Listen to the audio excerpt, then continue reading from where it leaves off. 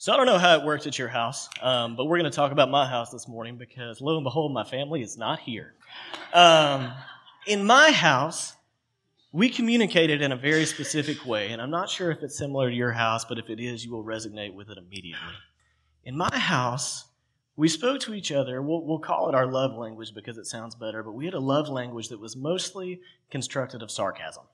And if you've met my dad, you know that kind of trickles down from the top, right? Two things you need to know about my dad before we start with this example is that he loves to humble any of his four sons at any point that he can, right? He wanted us to be men that grew up and were not full of ourselves, and so he took every opportunity to humble us that he could, right? It's just the truth. The other thing you need to know about my dad is that he is colorblind. And so imagine my delight when in high school my dad comes home off the road. He sits down where there is a family probably watching a baseball game. He comes in off the road, settles into the couch, and starts pulling off his boots. Now, my dad loves to buy a new pair of boots. The students mess with me because I have a thing for sneakers, but I got it honestly. My dad buys new boots like every other week. In fact, I think he got a job where they would supply him with boots and he could just charge it, right? My dad comes in with a new pair of boots, which is not abnormal at all. He comes, he sits down, he starts to pull off his boots, and the looks on my brother's faces, my mom's face, because she knew what had happened. When he pulls off these boots, and the tops of them are these horrible, vomit-colored, weird pattern. I mean, it was just horrible. It was the worst color imaginable for a pair of shoes. And he's pulling these off, and we're looking at one another, and we're like, we got him. It's here. The day has come, you know? And it was so much so that we were like, I'm not even sure if we should tell him now and razz him about it or let him go in public. Just let him go in public and let the world do it for us, right? The reason I say that is this morning we're going to be talking about stress and anxiety. It seemed timely as we go into graduation.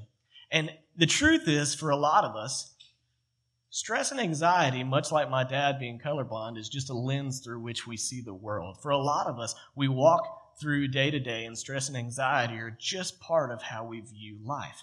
We have deadlines. We have to get from Monday to Friday. We have to get our kids from practice to rehearsal and back to practice again, right? That's just life. And so when we look at stress and anxiety, it's really not even as if it's in the picture. It's just kind of the glasses through which we see it through.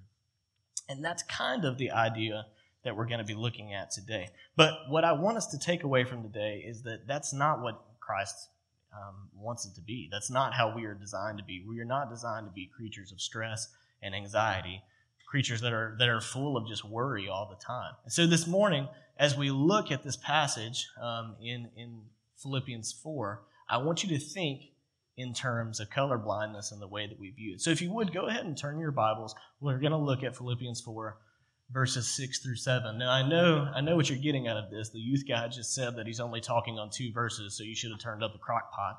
We'll get out of here quickly.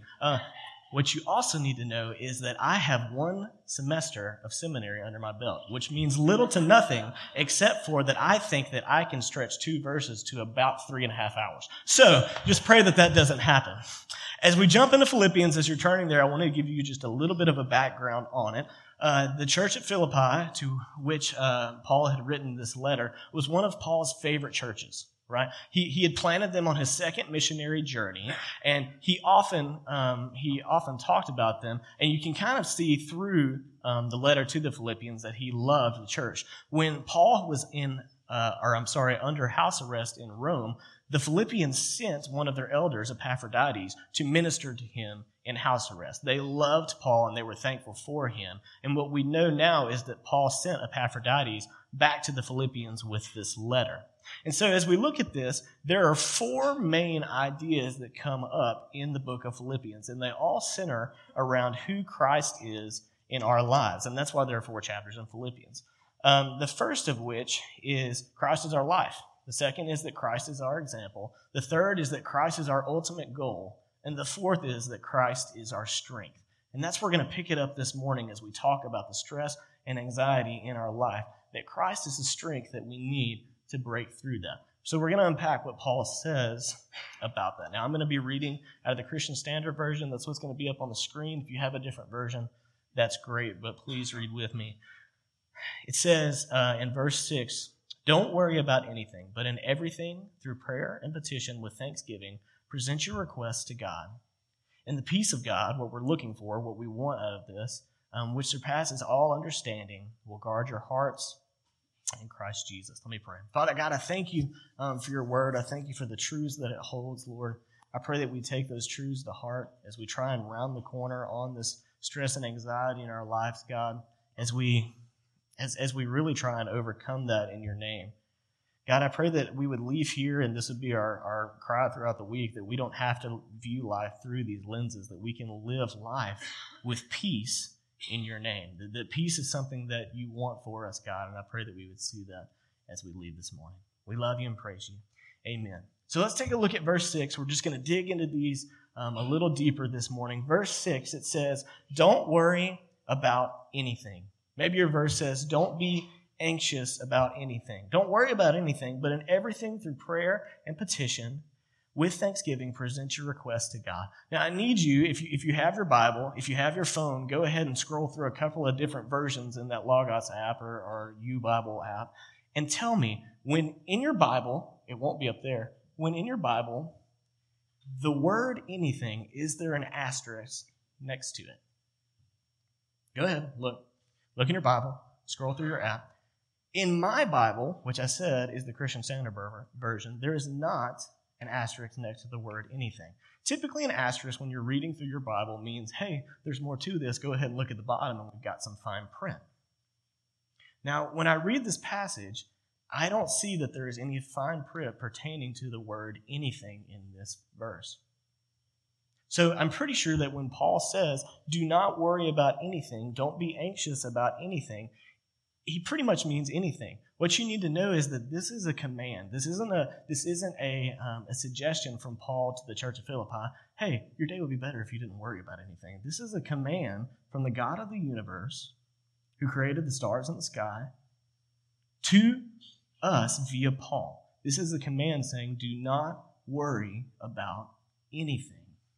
But so often in my life, I find that I'm trying to add an asterisk to the word anything. That there is some fine print at the bottom of my Bible that says, don't worry about anything unless you have 5 finals, 3 of which are cumulative, right? Don't worry. Yeah, the ones that are in college are like, dude, I know. Don't worry about anything unless you get laid off and you still have the house note. Don't worry about anything unless there's problems with your marriage. Don't worry about anything unless your son still lives with you and you're worried he's going to be a bachelor to the rapture, right? Don't worry about anything. We add this fine print in there that does not exist. But so often I look at my life and I say, don't worry about anything except for this God. I need to worry about this. And so my question is, as we start, and maybe we're starting a little bit too hard now that I'm looking at your faces, what is the fine print in your life? When he says don't worry about anything, what do you tend to put at the bottom of that page when it says don't worry about anything? That's too real. Let's keep rolling. It says don't worry about anything, but in everything through prayer and petition with thanksgiving. Now we are shifting from anything. Let's focus on everything. Again, is there an asterisk next to the word everything? There is not. There's not in my Bible. If there is in yours, holler at me after the sermon, okay? There's not an asterisk. There's no fine print under anything or everything. And so what that leads me to believe is that, number one, don't worry about things. That's a command from God. But number two, he wants to hear everything. There's nothing too small for God's ears. Often I roll through my life. I'm rolling through Monday to Friday, and I'm like, well, I really need this, but that's small. It's this. God doesn't care about that. He's got other things going on like halfway around the world. And the truth to which this is, it says, in everything through prayer and petition. Bring everything through God's ears. He wants to hear everything that we have going on. And this is a really cool thing, that the God of the universe actually cares about the tiniest thing going on in your life. Maybe your schedule isn't working out and it's stressing you out and it's making you yell at your kids. I hear from the kids' perspective, so I know that happens, right? Maybe it's that you have finals coming up, or maybe you just graduated, you seniors, and you're not really sure what's going on, but everybody graduates at some time, so it doesn't seem like that big of a thing. God wants to hear about it.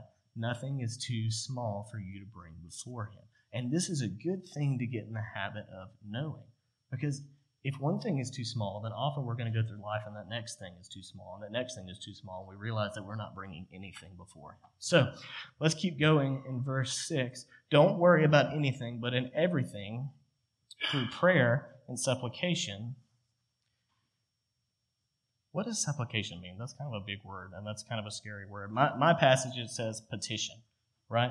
What does that mean? Essentially, what this means is, we're going to bring it up, when he says prayer, it's basically a general term for worshipful conversation. And with supplication, it means telling God what you need. My favorite thing is to look at the Psalms, and you'll see David as he may be running from Saul. He may be he may have just slept with Bathsheba. We see that David is going through life, and the Psalms are a really cool way to look at David's life as he moves on. And you see supplication there. If you type supplication in on your Bible app, that's probably what it's going to bring up, because David was really, really, really great at speaking to the Lord about the things that were going on. Hey, God, these people are chasing me and they want to kill me, and I need you to know about that, right? Hey, God, I know I messed up in your sight, and I know that it's my fault, and I am so sorry about that, but we need to talk about that. Essentially, what Paul is saying here is that everything needs to come before God with prayer and supplication. That sounds really, really simple. That sounds incredibly simple for us to say. I'm going to bring everything before God, and I'm going to just tell Him what we need. But the truth of the matter is that we like to hang on to things, or at least I do. I'm really good at holding on to things that I think are mine. I let that asterisk be next to everything and anything. If you talk to the students, they would tell you that one of the things that I struggle with is worry, right? We're pretty open. They know that about me. One of the things that I struggle with is worry. And because of that, we'll do a personal example so you don't feel like I'm talking to you all morning. Because of that, in the summer of 2014, I was on a mission trip. I was doing my thing. I was a college kid, and that's what we did, right? And I got very, very sick, right? I got very, very sick. My appendix ruptured. I was a dumb college kid, so I kept working, and I sat on it for about a week. Grace of God, He walled that off, and I didn't die. Cool, right? So because of that, they were doing operations to kind of clean me out. And the doctor comes to me and says, hey, everything's good with your appendix, and like nothing was permanently harmed, but we did find a couple of tumors on your colon, right? That's a big deal to a 19, 20-year-old kid, right? We found a couple of tumors on your colon. But because of that, because my appendix ruptured, they found these tumors that I would have never known about otherwise. And they were able to clean that out. They were able to take those off. And thank goodness I'm still around today because of that. And every time I go to my doctor, they're like, no, you're good. No tumors. You're cancer-free. So what you would think is because of that, somebody in my position, somebody who is still kicking around because God was good enough to let that happen and bring me through that, what you would think is that I would focus on God's provision in my life. You would think that I would focus on the fact that God is all-knowing, and He knew what I needed. He knew that I needed to get to the hospital so they could find these tumors. You would think that. But the truth is, what I typically do is I worry. You see, what came out of that wasn't a newfound encouragement from God. What didn't come out of that was me saying, okay, I can rely on Him for everything because He knows what I don't even know. What came out of that was I'm a young guy who realizes for the first time that I am not invincible. And that's kind of a scary thing for a young man. And so even now, even several years later, what will happen is a lot of times I'll have a headache, or I'll have a stomach ache, or my back will hurt because I spent all Saturday playing with the youth boys in basketball, right? But for whatever reason, I don't feel well. And the first thing that comes to my mind is it back? Is it back? I didn't know the last time that I had that going on in my colon. Is something there that I don't know about?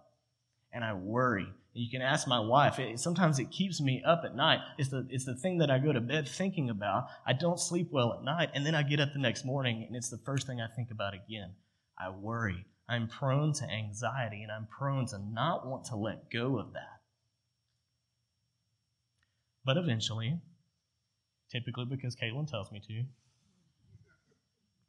I eventually come to a place where I realize that, okay, that's not something I can handle anyway.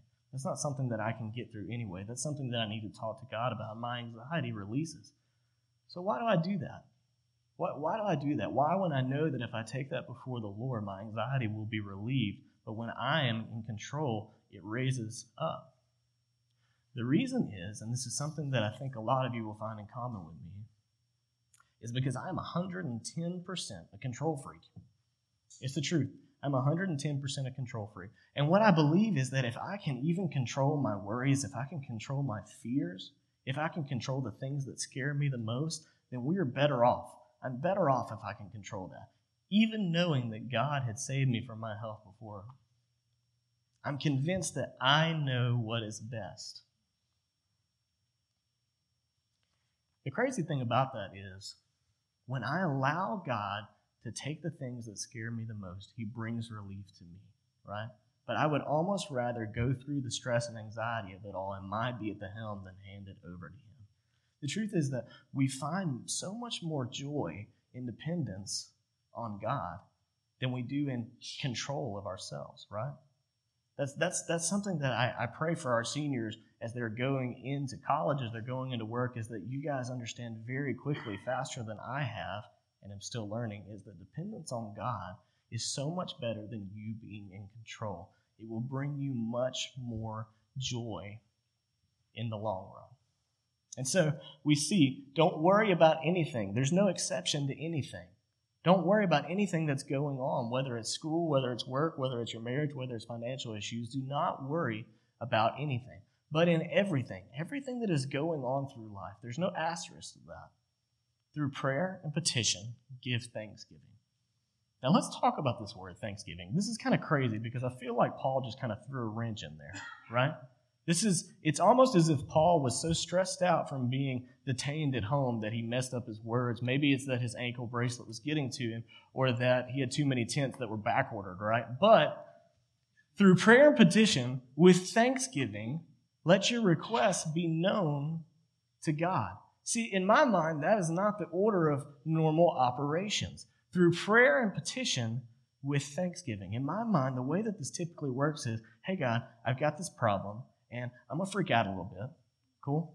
I'm going to freak out a little bit. And eventually, I will bring it to you, and you'll hook me up, and we'll get through this, and then I'll thank you for it. That's typically how it goes in my mind. But Paul says that is not the way that things are supposed to go. Through prayer and petition or supplication, we're bringing it before God. With thanksgiving, let your request be known to God. He says that thanksgiving goes in the middle. It belongs in the midst of our asking God for help. And really what he would say there is that this thanksgiving in the middle plays a crucial part to our asking for God's help. See, what Paul says this is supposed to look like is, I'm freaking out because something's going on and I'm full of stress and anxiety. And then I go ahead and give it to God. And before He even comes through, before He even hooks me up, I'm thanking Him for several things. I'm thanking Him for who He is. I'm thanking Him for what He's done for me in the past and the truths that I know about Him. I'm thanking God for how He will come through in the beginning. And I think that's a really great way for us to learn to pray. And seniors, that's something that I hope for you, I'm going to keep saying that, is not only that you wouldn't be filled with anxiety as you go on to this next step of life, but that you would know that thanking God in the middle of asking for His help is a big thing. And those are 3 really great ways to do it. So if you got your notebooks, you can go ahead and write that down, right? The 3 ways that we need to thank God are just that. Thank Him for who He is. Thank Him like you know how powerful He is. Thank Him like you know that He has blessed you before. Thank Him that you know that His Scripture is true and everything we read about Him is true. He wants what is good and beneficial for you, right? Thank Him for His sacrifice on the cross. Thank Him because He saved you from your sin. Thank Him because of what you know about Him and you know that He's good. Secondly, like I said a second ago, thank Him for for what He's done in the past. If you're like me, it's very easy for me to gloss over the fact that I probably should have died somewhere when I sat on my appendix being ruptured for a few days, right? But a few years removed from that, you wouldn't think so, but it's very easy for me to go throughout my days not trusting the God that got me past that. It's very easy for me to even forget that even happened, right? That sounds dumb now that I say that out loud. But it's true. It's true that I walk through life so often forgetting what God has done for me in the past. Don't do that. Don't do that. Seniors, I encourage you, recount the things that God has done for you in the past. Hey, he got me through that. Hey, I remember when my parents got divorced. We got through that. We're getting through that. Hey, I didn't get in the college I wanted, or I got in the college I wanted to go to, and now I owe all kinds of money, right? He's getting me through that, right? Maybe you got out of college and you didn't get the job you wanted, or maybe you're not in the field you want. Maybe there's hurt going on with your son or daughter. Remember the things that God has got you through in the past and thank him for that. Paul says that that's a crucial part of asking him for help. And thirdly, thank him for what he's already going to do. Very often, I have to remind myself, and I find myself singing the Psalms, that God is good, and he got David through the things that he did. And whether it's me worrying about my health, whether it's you worrying about your future, whether you're worrying about marital issues, whether you're worried about finances, whether you're worried about family things, thank God in advance for what he is already going to do in your life. Thank him for being merciful to you. Thank you for his grace. And thank him for being a provider, because he's provided for us thus far.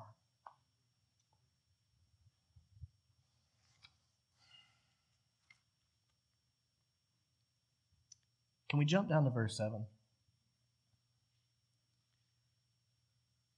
As we're thanking God, we see something happen here. We see something happen here, and this is really cool. It says, the peace of God, which surpasses every thought, will guard your hearts and minds in Christ Jesus. What does peace look like? I was talking about it a few minutes ago. A lot of times, we don't even know what peace looks like. We have these goggles on that are filled with stress and anxiety, and it's just how we view life. What does peace look like? I think it's a key point that it says that peace is with God. We find the peace of God which surpasses all understanding. Last night, I had done a graduation yesterday afternoon for one of our seniors, and I was like, man, I still got to wrap up that sermon, so I'm going to spend some time at Starbucks writing a conclusion. And while I was in there and I was reading and doing my thing, I found that these were very useful, right? Apple is good enough to give us these earbuds with each and every iPhone I buy, right? It happens. And I was sitting there writing the end of this sermon. I'm just trying to mind my own business in the Starbucks. This couple comes across me who is in the middle of an eHarmony date, right? Not knocking eHarmony. If you do that, whatever, that's cool. But it was really awkward for me to be in the middle of it. It was a kind of an older couple, and they were on their date, and I was like, thank you, Lord, for the peace that these earbuds bring. I do not need a part of that, right? I didn't want to be in on that conversation. Maybe you're a mom and you have a 6 and a 3-year-old and you just need to get laundry done. Thank you, Lord, that Apple gives us these earbuds, right? I'm not going to talk about when your wife is talking because she's in the room. But thank you for these earbuds. It brings peace. And what this says here is that the peace of God, which surpasses every thought, a peace that we cannot even understand or comprehend, will come when you approach God in this way. Bring everything before him. Don't leave out anything. He wants to hear about everything. And while you're bringing it before him, go ahead and thank him for the things that he's doing in your life. Thank him for the ways that he will come through. And you will find this peace that you cannot even comprehend. I love that it says in verse 7, it will guard your hearts and minds in Christ Jesus. I love that, because so often when I am struggling, when I find things, whether it's my health, whether it's money, I go to the what ifs, right? What if it is cancer this time? What if I have tumors again next time I go to the doctor? What if we can't pay for that, right? What if this and what if that? And I love that this passage in verse 7, it will guard your hearts and minds. It drops those what ifs and becomes what nows. We're thanking God for what he has already done. What now will he do? How will he use us now, right? As I'm looking at this passage, I can't help but think we've been in Matthew, and in Matthew 27, not to give away Brian's sermon here in a few weeks, sorry, man. But in Matthew 27, we see as Christ is on the cross, and he's breathing his last breaths, this picture of the temple where there's a curtain and and it separates the holiest of holies, where God is supposed to reside, from everybody around us. And as Christ is losing his breath, he's losing his life, he's breathing his last breath, we see this curtain split from the top to the bottom. And that's such a cool picture of the way that we are able to come before God ourselves. We don't need a high priest. We don't need a liaison to come into the presence of God. You are able to and are encouraged to come before God with the things that you need. Stress and anxiety don't have to be there. God says, bring it before me. He says through Paul, don't leave anything out. I want to hear it all. And so what does that mean for us? It means that if you're graduating and you have scary things on the horizon, right? I'm not sure what this next chapter looks like. Bring it to God. I promise as you're making plans, it will go much better if He's a part of it, right? If you're a mom or a dad of those, they'll be okay. Bring it before God. Bring your stress and anxiety before God because He cares about it. Don't think it's silly. If you're going through problems, if you're not sure of the future, bring it before Him. He wants to hear about it and thank Him for the ways that He will come through. And so, as I'm closing this morning, I want you to think about, what is the fine print in my life? What is the asterisk? When I say, don't worry about anything, what do you allow yourself to worry about? When it says, bring everything before me, what am I not bringing before God? We're going to have the band come up in just a second, and they're going to play, and Brian will come up, and you can talk to him about what that is if you want to. But this spot's going to be open. The steps are going to be open. Your chairs are there, even if you want to sit there. But I would encourage you, as you go through this week, don't let it be another week where you don't bring those things before Him. We don't have to live with anxiety. We don't have to live with stress. Father God, I thank You for this time. I thank You for the time that we've got to spend in Your Word this morning. Lord, I would just pray that if there's somebody in this room that maybe they're living a lifestyle of stress and anxiety, maybe they're like me and that they have such a hard time giving that to You. God, that this would be the day that they finally give that thing up, that this would be the day that they say, okay, God is big enough to handle that. Lord, I pray for our graduates as they go into this new stage of life, Lord, that they would already give these next few years to You, that they would depend on You. They wouldn't be worried, God, that they wouldn't be worried about the things that are coming, that they would dedicate these years to You as they're preparing for the rest of life.